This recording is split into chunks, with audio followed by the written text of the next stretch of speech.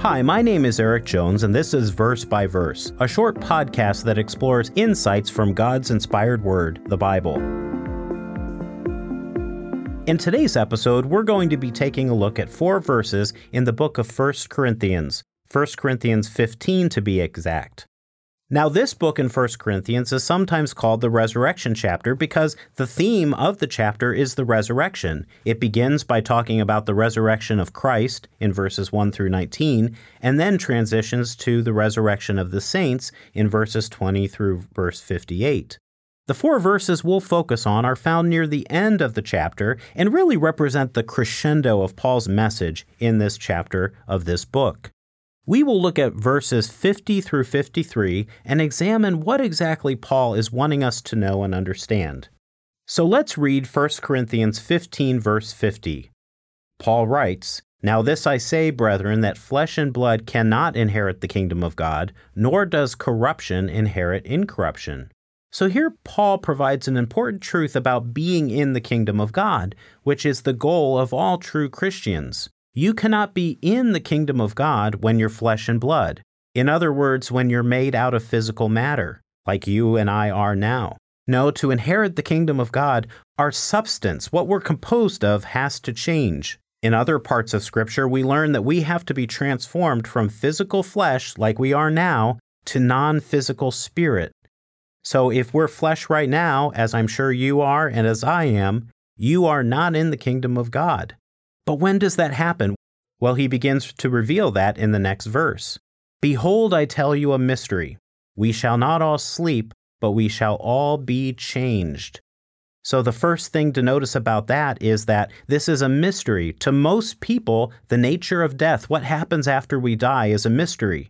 But he then goes on to reveal the mystery, to explain the mystery.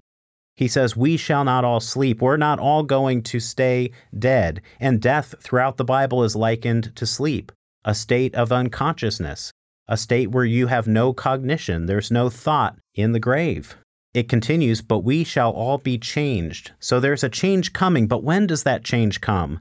Verse 52, in a moment, in the twinkling of an eye, at the last trumpet, for the trumpet will sound, and the dead will be raised incorruptible, and we shall be changed.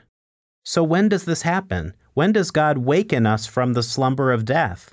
Well, at the last trumpet. Well, when does the last trumpet occur? Well, many other scriptures explain that the last trumpet occurs at the return of Jesus Christ. Jesus Christ's return to earth will be announced by the shout, the blowing of a trumpet. And when that trumpet blows, the dead in Christ will be wakened from the sleep of death and will be changed, given eternal life, made immortal. So what will immortality be like? Paul continues in verse 53, "For this corruptible must put on incorruption, and this mortal must put on immortality." So when God's people are resurrected from the dead at Christ's return, they will go from a state of corruption, a state of perishing, a state of decay, that's the state of our lives right now, to a state of incorruption, perfection, unending existence. And they will go from mortality, being subject to death, to immortality, eternal life, life forevermore. And notice that Paul says we have to put on immortality in verse 53. He says, this mortal must put on immortality. What does that teach us?